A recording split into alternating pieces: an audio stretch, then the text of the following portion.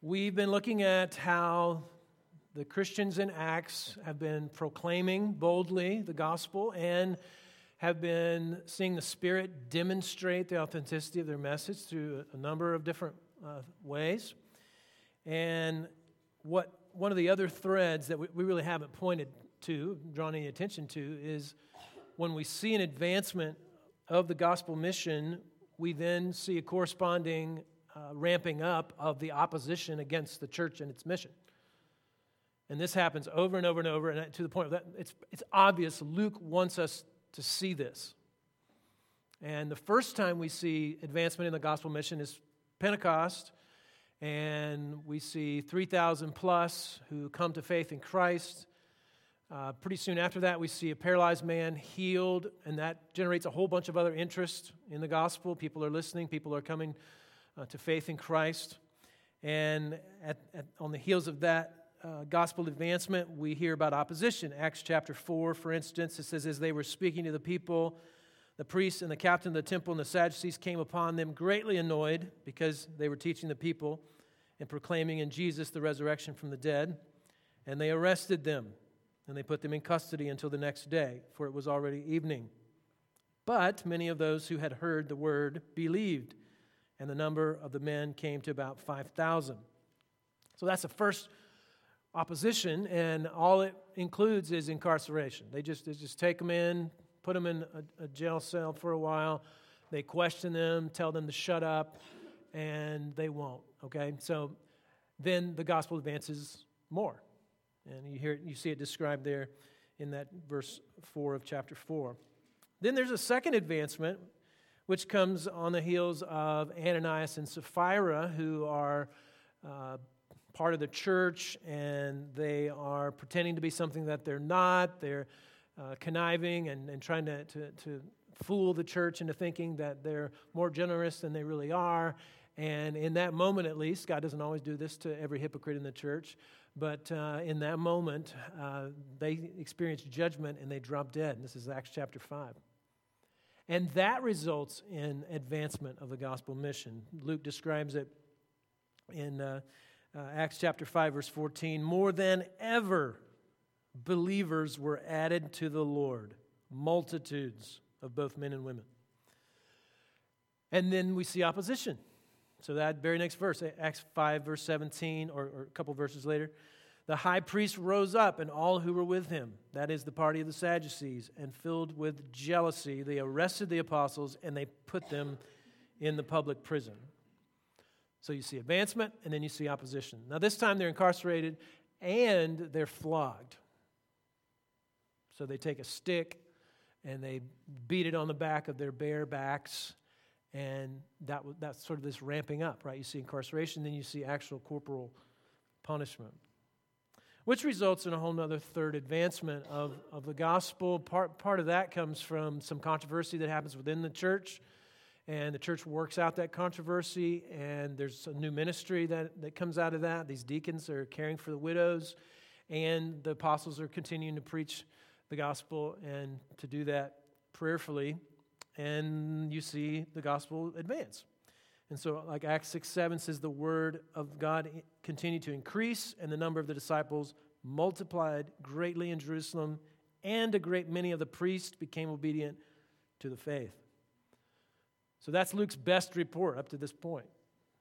That not only is there addition of people to the church, there's multiplication of people to the church, and some of the toughest skeptics and critics of the church, the very Jewish priests, Jewish leaders, some of them are hearing the gospel and trusting in Christ and becoming Christians and becoming a part of the church. Now, when things are going that well, then the opposition heats up again. And this is the fiercest opposition that we'll actually see in the book. Actually, someone losing their life for the gospel. Now, again, this is part of how God moves the mission forward. Jesus explained this to the apostles when he was training them, that there's going to be opposition, and that, in fact, God will use the opposition for his own purposes. Places like Matthew chapter 10, this is again, Jesus training the apostles for these kinds of moments of opposition. Matthew 10, verse 16, Jesus says this, "Behold, I'm sending you out as sheep in the midst of wolves. Does that sound fun? Anybody want to be a sheep in the midst of a bunch of wolves? Wow, no. But then he says, so be wise as serpents and innocent as doves. Beware of men, for they'll deliver you over to the courts, and they'll flog you in their synagogues. And you will be dragged before governors and kings for my sake, to bear witness before them and the Gentiles. When they deliver you over, do not be anxious about how you are to speak of what you are to say, for what you are to say will be given to you in that hour. For it is not you who will speak, but the Spirit of your Father speaking through you. So you see what Jesus is doing there. He's saying there's going to be opposition, but God's going to use that opposition because He's going to cause you to be standing before kings and judges and all these different kind of court appearances, and the Holy Spirit's going to give you words to say in those moments, and that's actually going to be an opportunity. That opposition will actually be an opportunity for advancement of the gospel. Now, this opposition comes in different forms.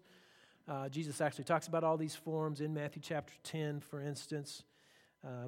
But I was reading in a book called The Insanity of Obedience by Nick Ripken, and he kind of explains three different types of persecution. So one is what he calls top-down. So that would be state-sponsored, where actually the general citizenry is not necessarily against the church and against Christianity, but the state is. And so they're making it illegal to be a Christian. He actually says that the gospel actually advances rather quickly in a state-sponsored kind of opposition, because it's the church planting movement, house church movement, oftentimes moves pretty fast in state-sponsored kind of persecution. Now, one example would be like North Korea. Right? It's against the law to be a Christian. The government finds out you're a Christian, they'll come and take you away and incarcerate you at the very least. Now, the next level, he says, is like a state allowed, but an ideological partner, right? So the state on paper, in public, is not saying it's against the law to be a Christian. But there's an ideological partner. There's a group of people in the community, in the country, that are persecuting Christians, and the state looks the other way. Because the state would rather there not be Christians, but doesn't want to have to state-sponsor persecution. So you see this in places like India, where sometimes you'll see Hindus attacking Muslims and Christians, and the state looking the other way. And India saying, oh no, it's fine to be whatever you want to be in our country, but they won't do anything about the persecution. So that would be a state allowed with an ideological partner. And then the worst is what Ripken calls bottom up. This is when your own friends and family are persecuting you. Oftentimes these also include state-sponsored persecution and ideological partners. And so you end up with all three, oftentimes with a bottom up. These are places like Indonesia, right, where everyone is trying to figure out who are the Christians and turn them in so that they can get rid of Christianity. How is the church supposed to bear up under that kind of pressure, that kind of persecution? But we actually just read it in Matthew 10, right? Jesus says it's the Holy Spirit. The Holy Spirit, church, is going to give you the power that you need to stand up under whatever pressure, persecution that you have to go through. And so we see this in this passage about Stephen. Stephen is described as one who's filled with the Spirit. And so that's what we want to talk about today. How does one get filled with the Spirit? And then if I am filled with the Spirit, then what will I be like? I think Stephen's story answers both of those questions. How do I get filled with the Spirit, and what will I be like once I am filled with the Spirit? So again, Acts 6, verse 8, Luke describes Stephen, says, and Stephen, full of grace and power, was doing great wonders and signs among the people. Then some of those who belonged to the synagogue of the freedmen, as it was called, and of the Cyrenians, and of the Alexandrians, and those from Cilicia and Asia, rose up and disputed with Stephen. But they could not withstand the wisdom and the spirit with which he was speaking. So this is Stephen. Who's Stephen? Right? You're thinking, is he one of the 12 apostles? No, actually not. He's not. He's not. He's an ordinary Christian. He's an ordinary Christian. Now, the apostles are ordinary Christians too. That's how they're described, as unschooled, ordinary men. But Stephen's not even one of those apostles. He's an ordinary Christian who's been serving in the widow's ministry. Right? Back in beginning of Acts 6, verse 5, we talked about this last week, where it's describing these 7 men that were chosen to do the widow's ministry. It says, what they said pleased the whole gathering, and they chose Stephen, a man full of faith and of the Holy Spirit. And then it goes on to list the other 6. But Luke gives more description to Stephen than he does the other 6, partly because he knows Stephen's going to pop back up in the story. Right? And he's saying that Stephen is full of faith and the Holy Spirit. And then in verse 8, it says he's full of grace and full of power. He's full of a lot of stuff. It's good stuff, right? Full of faith, full of the Holy Spirit, full of grace, full of power. I think Luke's trying to tell us something, right? He's showing us something about the person of Stephen. And I think it informs us about the work of the Holy Spirit in the Christian's life. So let's look at these, both verse 5, verse 8, full of faith, full of Holy Spirit, full of grace, full of power. So full of faith in the Holy Spirit. Now faith, what's faith? Faith is trusting in or yielding to God. Right? That's what faith is. And this is how you get full of the Holy Spirit. You trust in, you yield to the initiation of God, the initiation of His Spirit. When you do that, it opens up the Spirit's work in your life, and you become one who is full of the Holy Spirit. Now, if you're a Christian, the Spirit is always present. The Spirit does not come and go. It's not like He's here one day, He's not here the other. He's always present. We know that from places like Ephesians 1, verse 13. It says, in Him you also, when you heard the word of truth, the gospel of your salvation, and believed in Him, were sealed with the promised Holy Spirit. So he's telling the Ephesians, remember when you heard the gospel? Remember when you believed and you exercised saving faith in that gospel? When you believed, you were sealed with the Holy Spirit. And that Holy Spirit does not leave. He's there from that moment of conversion all the days of your life, in this life, and the life to come. You're sealed, right? But those who are sealed can now participate with the Holy Spirit, cooperate with the Holy Spirit in such a way that they also become filled. The difference between being sealed and being filled with the Holy Spirit. Sealed is something the Holy Spirit does. Right? You have nothing to do with it. He does it to you. Filled, you have some part in it. Now, He's certainly doing all the heavy lifting, right? But you have some part in it. You're cooperating with it. You're trusting in, you're faithing in God, and that is enabling this moment where you're filled with the Holy Spirit. In the same book, Ephesians, Paul talks about this, Ephesians 5:18. He says, do not get drunk with wine, for that is debauchery, which just means kind of immoral living, but be filled with the Spirit. That's a command. That's a command. It's an imperative. He's saying, Christian, obey this command. Be filled with the Holy Spirit. So that must mean we have some part in that. Not in the sealing by the Holy Spirit, but being filled with the Holy Spirit. And he uses the drinking of alcohol as an illustration for it, which I think this is brilliant. I love this. Right? I don't really think he wanted to talk about alcohol, although it does speak to alcohol and says you shouldn't get drunk. So if you're wondering, is it okay for Christians to get drunk? It's not. And it says it right here, Ephesians 5:18. Right? Now, what he's saying is don't get drunk with alcohol. Why? Because you lose control. And when you lose control, you do stupid things you would have never done had you been sober. Those things he uses a catchword, debauchery, kind of immoral living, right? You lose control. He says, but instead of losing control to alcohol, lose control to the Holy Spirit. Let Him have control. Let Him lead your life. Let him lead you to do things you would have never done had you not been filled with the Holy Spirit. And that will actually lead to good things. It will lead to life. Paul talks about it in different ways. So he also talks about it in Romans 8, where he says this, "For those who live according to the flesh set their minds on the things of the flesh. But those who live according to the Spirit set their minds on the things of the Spirit. For to set the mind on the flesh is death, but to set the mind on the Spirit is life and peace." Again, it's an imperative. It's a command. Christian, set your mind on the things of the Spirit. And when you do that, it leads to life and peace. It opens up your life to the work of the Holy Spirit.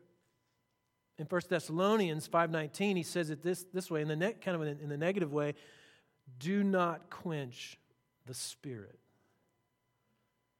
Again, he seems to indicate that we have some part in whether or not we're filled with the Spirit or we quench the Spirit. If you'll memorize a verse today, there's one right there. That's a verse. Do not quench the Spirit. You just memorized a verse. Good job. Way to go. Take that with you. 1 Thessalonians 5:19. Do not quench the Spirit. Now, Stephen is one who doesn't quench the Spirit. He's full of faith, so he's trusting in, he's yielding in, and as he trusts in God, he yields to God, he yields to the initiation of the Holy Spirit, it opens up the work of the Spirit in his life, and he is full of the Spirit. Now, what does one look like? What does one behave like if they're full of the Spirit? I think a lot of us, we start to think, well, they must sound like TV preachers. And they say, glory to God a lot, right? I don't really see that in Stephen's life. I don't really see him behaving that way. Must be something else. It is. One who's filled with the Spirit is full of grace and power, right? Full of grace and power from verse 8. On the one hand, Stephen is kind. He's gracious. He's participating in the widow's ministry, okay? Think about this. They were told, pick 7 men who would be good at this, who have character, who know Jesus, who are full of the Spirit. And the first one they think of, Stephen.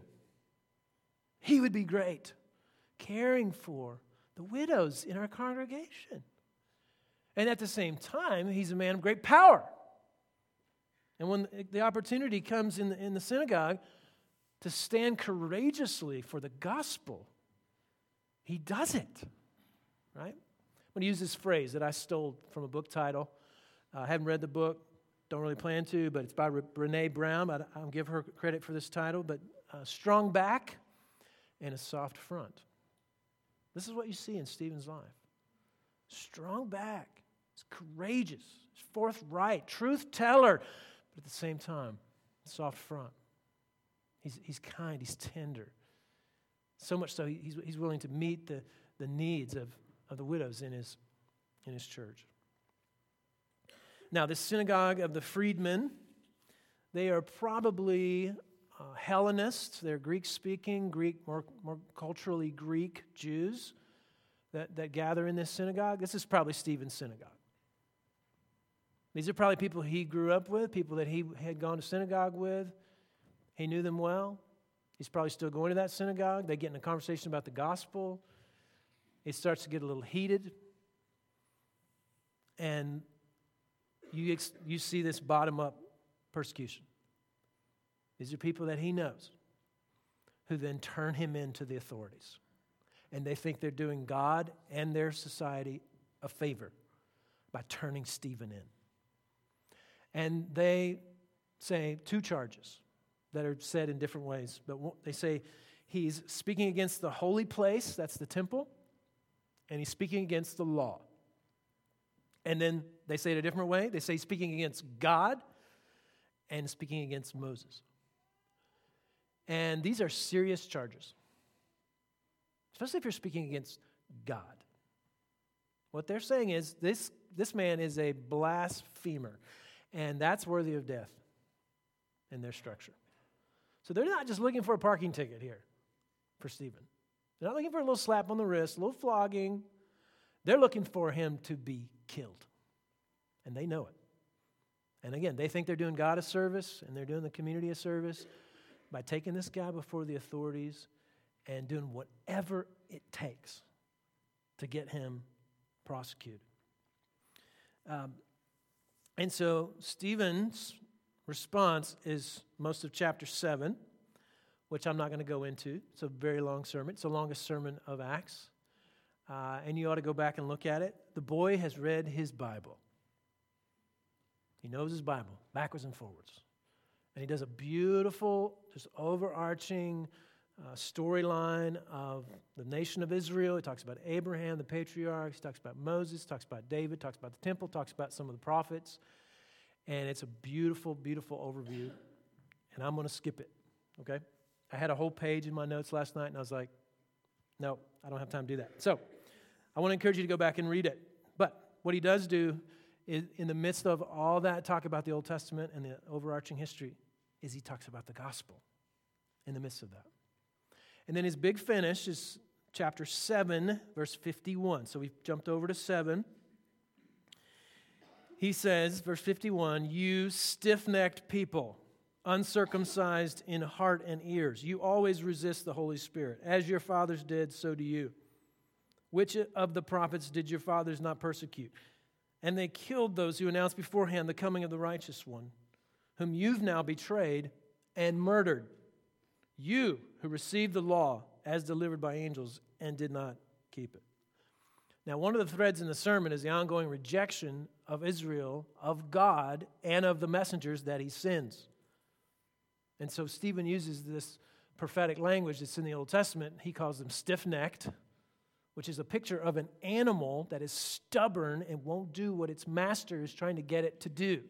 And it's used in the Old Testament to describe Israel.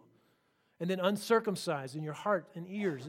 It's saying you're not willing to allow God to do the spiritual surgery necessary on your heart, therefore to reconcile you and make you right with God. And that all the messengers that God had sent to get them ready for Jesus, they had persecuted. And then when Jesus showed up, they didn't just persecute him, they murdered him. And Stephen, with great courage, confronts them with these realities, all while having the face of an angel. He has a strong back and a soft front. Truth can be delivered with strength, but also with love, if one is empowered by the Holy Spirit, full of the Holy Spirit. Now, we see that, and we think, well, surely that went well, and they received it well, and then, in fact, they don't. In fact, they lose it. They become so enraged that they just lose control. Verse 54 of chapter 7 says, "Now when they heard these things, they were enraged, and they ground their teeth at him." They're not in the mood for theological discussion. They become so enraged now that they are totally blinded to anything Stephen, they really hadn't heard anything Stephen said. And as he experiences that on earth, he then sees a vision from heaven. Verse 55. "But he, full of the Holy Spirit," there it is again, "gazed into heaven and saw the glory of God and Jesus standing at the right hand of God." So here, he's looking at these corrupt, insecure, self-seeking leaders that are getting so angry at him. And as he's experiencing that, he then is experiencing in heaven, he gets a vision of God. And what he sees in that vision of God is not just like a bright, warm light that's kind of calling him home, making him feel warm and fuzzy.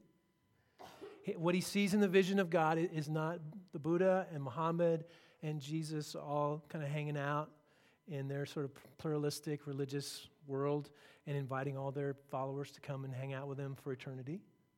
What he sees is Jesus. That's what he sees. He says Jesus at the right hand of the Father. Now, this is cosmic King Jesus. Jesus who died, Jesus who 3 days later rose from the dead, Jesus who ascended into heaven. Remember the ascension, if you were here for Acts chapter 1, when the apostles are standing around Jesus, and he's saying, you're going to be my witnesses. The Holy Spirit's going to fill you, and he's going to send you out in Jerusalem, Judea, Samaria, the ends of the earth. And then he ascends. Remember that? Remember that in Acts 1:19 or 1:9? It says, when he had said these things, and they were looking on, he was lifted up, and a cloud took him out of their sight. And while they were gazing into heaven as he went, behold, two men stood by them in white robes and said, Men of Galilee, why do you stand looking into heaven? This Jesus, who was taken up from you into heaven, will come in the same way as you saw him go into heaven. That's where he went. Now we know. He ascended into heaven. They're like looking up at a cloud. Now they know he's at the right hand of the Father. He's the cosmic King Jesus. He tells them in Matthew 28, I have authority over everything, heaven and earth. And he was not kidding. And so Stephen sees Jesus at the right hand of the Father. And what's he doing? He's standing. Now this is unique because usually Jesus is sitting. Not because he's lazy, but because his work is finished. The work he accomplished at the cross to pay for sin and to make a way for us to know God and be with him forever, that is finished. And so to show that, he's usually sitting at the right hand of the Father. But in this moment, he stands. And I think he's standing because he's showing that he cares about this moment. That yes, he had trained the apostles to say, opposition is going to come. Some of you are going to give your lives for the gospel. And it's not like he's just kicked back going, yeah, well, here comes the first martyr. No, he's up. And he's letting Stephen know, look, I know this is hard. I know that what I'm asking of you is an incredible sacrifice. But I want you to know, I'm right here. And so here's Stephen. He's got 1 foot in verse 54, and he's got 1 foot in verse 55.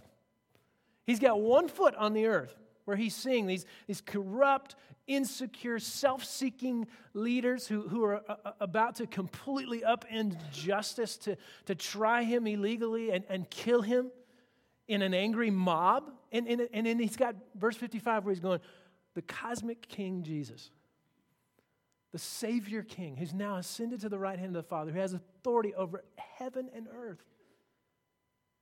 And he needed this. He needed this encouragement, right? He needed this encouragement.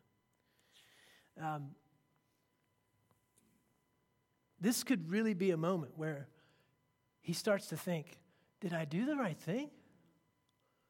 Did I mess up? Jesus, are you really there? They've never seen anyone die for the faith. Never seen a martyr. They've seen him incarcerated. They've seen him flogged.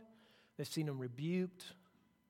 They've never seen anyone go down. This is the first time somebody's going to give their life for the faith. He needed to see that. But it wasn't just for him. It was also for the church. He says in verse 56, Behold, I see the heavens opened and the Son of Man standing at the right hand of God. The church at large needs to hear this too. And so not only does he see it and personally experience it, but he says enough out loud that the church can hear as well. And he says, I see the Son of Man. Now, that phrase, Son of Man, comes from the book of Daniel. It's actually something that points to the Messiah. And it points to the reality that the Messiah is more than just a human being, but has a cosmic kingdom, and it's over the seen and the unseen. And Stephen being so steeped in the Old Testament, that's the first phrase that comes out of his mouth when he sees Jesus at the right hand. He's like, the Son of Man. The thing we've read in the book of Daniel over and over again, that was Jesus. He's at the right hand of the Father. And the church needed to hear that. As they see the first one of their own go down for the gospel. Right? Now, you would think that this kind of an experience would make Stephen and the church kind of militant. Like it's us versus them. We're the subjects of the king, and those are the subjects of Satan or whatever, right? But that's not what his vision instills in him. That's not the fruit that's produced in him. This is a pretty amazing moment. Verse 57, they cried out with a loud voice. They stopped their ears. They rushed together at him. They cast him out of the city. They stoned him, and the witnesses laid down their garments at the feet of a young man named Saul. And as they were stoning Stephen, he called out, Lord Jesus, receive my spirit. And falling to his knees, he cried out with a loud voice, Lord, do not hold this sin against them. And when he had said this, he fell asleep. You see what he's doing there? You see how he's got one foot on earth, he's got one foot in heaven? One foot on earth, he's seeing the corrupt, the insecure, the self-seeking leaders who are throwing stones at him, bludgeoning him to death by an angry mob. And he's saying to them, or praying to God, actually, forgive them. Don't hold this against them. And at the same time, he's saying, Lord, receive my spirit. Regardless of what's happening in this world, I'm going with you. I'm going to go down to the last breath. I'm going to submit to you as my Savior King, Jesus. I'm not going to recant. I'm not going to back down. I'm not going to shut up till my last breath. And he does that because he sees King Jesus. And he does that because he's filled with the Holy Spirit. He continues to his very last breath to have this strong back, but this soft front. He gives grace to his persecutors. Now, there's a lot of parallels between Stephen's death and Jesus' death. I don't know if you noticed that. You've got a phony trial. You've got bribed witnesses. You've got Stephen saying, receive my spirit. Jesus prays that, right? Into your hands I commit my spirit. You've got Stephen say, don't hold this sin against them. And you have Jesus saying, Father, forgive them, for they know not what they do. But one thing that's not a parallel, Jesus says, my God, why have you forsaken me? Stephen doesn't say that because he's not forsaken. And he's not forsaken because Jesus was forsaken. That Jesus died a death for sin, even though he himself was not a sinner. And so as he experienced that death as a sinner, he feels a separation between he and his Father because of that sin. And Stephen, because he's trusted in the work of Christ, the finished work of Christ, when he looks up to heaven, he doesn't see forsaking. He sees that Jesus is waiting, standing with open arms. Come, I want to receive you into heaven. And so you wonder, can God really answer this prayer that Stephen is praying, right? He's saying, don't hold this sin against them. In fact, he can answer this prayer. But he's had to pay a high price in order to answer the prayer. That God's own Son has had to be crucified on the cross so that angry, insecure, corrupt, self-seeking people could be forgiven and brought into the kingdom of God. Now, we know at least one takes him up on his offer. It's Saul, who eventually becomes Paul in the book of Acts. He's actually going to be the most prominent character in the book of Acts. And we'll hear more things about him. But listen to how Saul, who will become Paul, describes himself in 1 Corinthians 15. He says, for I am the least of the apostles, unworthy to be called an apostle, because I persecuted the church of God. But by the grace of God, I am what I am, and his grace toward me was not in vain. On the contrary, I worked harder than any of them, though it was not I, but the grace of God that is with me. The Apostle Paul, too, experienced that grace that comes through Christ's death on the cross. And Stephen, he knows he would be throwing the rocks, too, if it wasn't for the grace of God. He's an ordinary Christian, right? Who by grace has been saved, who his eyes were open to the truth of the gospel. He believed, and when he believed, the Spirit sealed him. And as he's grown and matured in his faith, the Spirit filled him. He knows it's all grace. And so this morning, if you're here today and you were thinking, I think I'm going to go to church for a little religious pick-me-up, I I need a little shot of self-esteem from God, whoever He is up there. I'm sure He loves me and just want to feel better about me and feel better about life. That is not the Jesus that we are offering you this morning. We are offering a Jesus who is so worthy and who absolutely loves you. But He is so worthy and holy that He is worth giving everything in response to His grace, even your own life. We're offering you the Jesus that Stephen followed. And so I would encourage you to put your trust in that Jesus. Now, what is He going to call you to? What is He going to call you to and put you through? I don't know. But I know that by God's grace and the power of His Spirit, you will be able to stand in verse 54 and 55 as you behold the sufferings of this world and you behold the cosmic King Jesus. And you will not back down. You will not let up. You will not shut up because of the worthiness of King Jesus and the powerful Spirit that dwells in you. And it will form in you this ability to have a strong back and a soft front. So those of us that are Christ followers, we constantly are in need of a reminder of both the work of Christ and the work of the Spirit. Right? We need to be reminded of the work of Christ, to remember that Christ is at the right hand of God. He's ascended there. He's the cosmic King. He has authority over heaven and earth. That's the Jesus we're singing to. That's the Jesus that is answering our prayers. Not the Jesus that's walking around on dusty roads in Palestine. Now, it's good to reflect on that Jesus and think about that Jesus, but know that Jesus has died and resurrected and ascended to the right hand of God.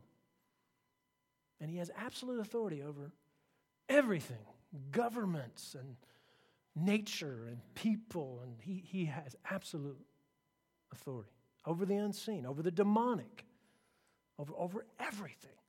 We need to be reminded of that. We also need to be reminded of the work of the Holy Spirit in our lives. And that while we are sealed with the Holy Spirit, it's on us to cooperate with the Holy Spirit such that we become filled with the Holy Spirit. And so we need to come each week yielding and trusting in a fresh way. He's always working, right? Don't get tripped up by sort of the false familiar, right? Sometimes we get tripped up where we come to church week in, week out, and we're like, okay, another church service, another gospel message. It's just kind of the same thing. No, it's not. Every week is different. God's doing something different. He's doing something different in you. He's doing something different in our congregation. He's advancing the mission. And so don't allow yourself to be lulled to sleep. I think this is one of the ways we quench the Spirit. And it happens to me too, okay? I'm having to preach to myself. It's not just another Sunday. It's not just another sermon. God's Holy Spirit is active. He's present. He's doing something new in me, in you, in our congregation. Let's not miss it. And let's ask for His filling. I think Jesus teaches this. Like places like Luke 11, He says, if you who are evil know how to give good gifts to your children, how much more will the Father in heaven give the Holy Spirit to those who ask Him? So I don't think He's saying ask for a sealing of the Holy Spirit. That happens at conversion. He's saying ask for a filling of the Holy Spirit. This is another way to communicate your need for God. So I found myself more praying for the filling of the Holy Spirit. Waking up in the morning, God, fill me with the Holy Spirit. I yield to you. I trust in you. I don't know what this day is going to hold. I don't know what you have for me, God, but fill me with your Holy Spirit. I want to know you personally, intimately, in a greater way today. If I'm going into something that seems difficult, something I can't figure out, something I'm afraid of, God, fill me with your Holy Spirit. I ask fill the church with its Holy Spirit. And so let's pray that. Let's be reminded of who Christ is. Let's ask the Lord to fill us with the Holy Spirit. Let's ask others to pray for us that would happen. That's partly why we're back in the back, right? Saying, come get prayer. That's partly why I say, pray for me. And I don't understand it all, but God does something as we pray for one another. And he meets those prayers with a fresh filling of the Holy Spirit. So if you feel you're in a place of apathy or where temptation's got you by the throat and you just can't seem to break free, ask a brother or sister or come back for prayer. And we'll ask God's Spirit to do what only He could do and what we've failed at doing as we've tried in our own strength. We're reminded of these realities every time we come to this table. We think about the night on which Jesus is betrayed. He's about to be denied. He's looking at what's going on in earth, and it is not positive. And then he takes bread and he breaks it. He gives it to his disciples. He says, "Take, eat. This is my body given for you. Do this in remembrance of me." As he's tearing that bread, he's knowing the very next day his own flesh is going to be torn. And why does he do that? Because he understands the cosmic implications of what that's going to result in. He speaks of that when he takes the cup and he blesses it and he gives it to them, saying, "This cup is the new covenant in my blood, shed for you and for many for the forgiveness of sins." Right? He knows what it's like to stand in verse 54 and stand in verse 55, right? He's to look at what's going on in earth and know that he's going to have his flesh torn on a rugged cross, but to also know that is going to have cosmic implications, that the pouring out of his blood is going to result in the forgiveness of sin, and that those that receive that forgiveness of sin will be reconciled with God and will be with God in eternity. And so even though he knows it is going to be horrific as he dies at the hands of angry, corrupt, insecure, self-seeking leaders, he knows the result is going to be a cosmic kingdom that's going to result in him having victory over sin, death, and hell. And so we are reminded of these things when we come to this table, of what Christ did in the here and now and in this earth where he suffered and identified with all the suffering that human beings go through, and at the same time that suffering has meaning and it resulted in a cosmic kingdom. And he actually told the disciples, he says, "I want you to do this till I come back."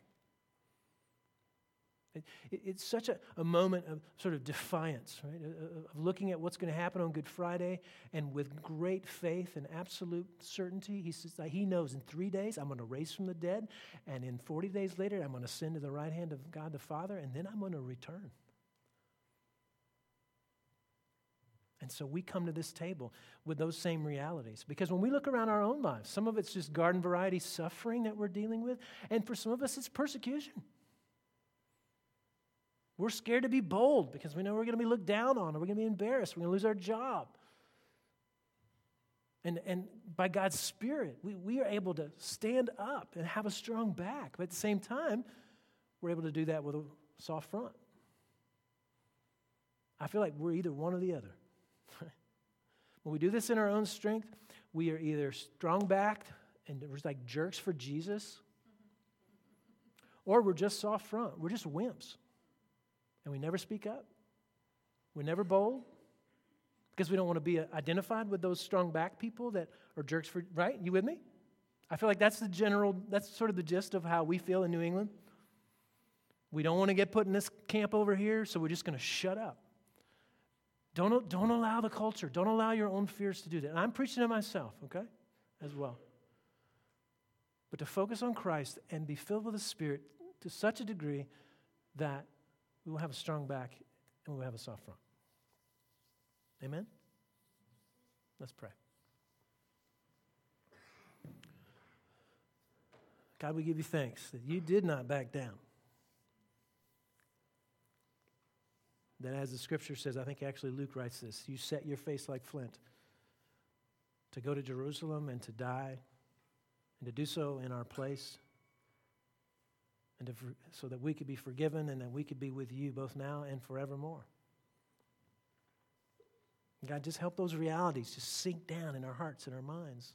We forget them so easily, Lord, and so we're so grateful we get to come on a weekly basis and be reminded of these realities, both the suffering, the struggles, and the challenges of this world, but also the cosmic kingdom that you reign supreme over, and that we see you as one who is worthy to be praised and thanked, sung to, obeyed, submitted to, even if it means giving our own lives. So would you come in the power of the Spirit? Would you fill us? Would you encourage us? God, would you correct us? Would you train us? God, would you bless the bread and the cup in these moments where we take it, that we would commune with you and we commune with one another. That we love you and we praise you and we declare you as the cosmic King that you are and the sweet Savior. We pray these things in Jesus' name. Amen.